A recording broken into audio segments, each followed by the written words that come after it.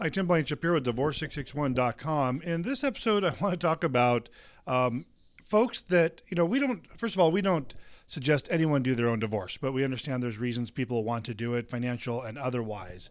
But if you and your spouse are both working, if you have what I call the full family package, meaning you have house, you have pensions, you have children, you have alimony, you have child support, you have all of these things, why are you trying to do your own divorce this week alone? And don't get me wrong, we'll be happy to take over your case. And I'll say half of our clients come to us fresh, having filed a form, and the other half come to us having started it.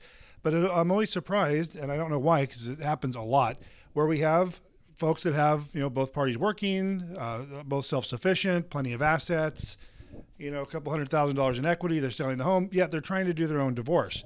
First of all, not only did they waste a bunch of time before they hired us, trying to do the paperwork themselves, going to the court, going to the classes that they've now instituted that you have to take because the courts have realized that folks cannot do the paperwork on their own properly.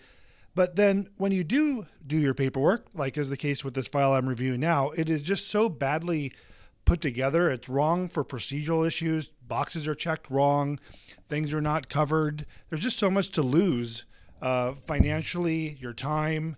If you do this stuff wrong, I don't know why anyone would do that. So if you're listening to this episode and you've already started your divorce, okay, you've already gone down that road, just call us. We can pick up where you left off. You're going to save so much time and frustration just turning it over to us. And if you're listening to this before filing, just know the pitfalls of doing it on your own and ask yourself, do you really want to go down this road? Because the likelihood of you actually finalizing your divorce on your own and doing it right, even if you get it through the courts, for it to be right or have your agreements correct, is very unlikely. So I just want to get that off my chest. Hopefully they'll save you guys some grief.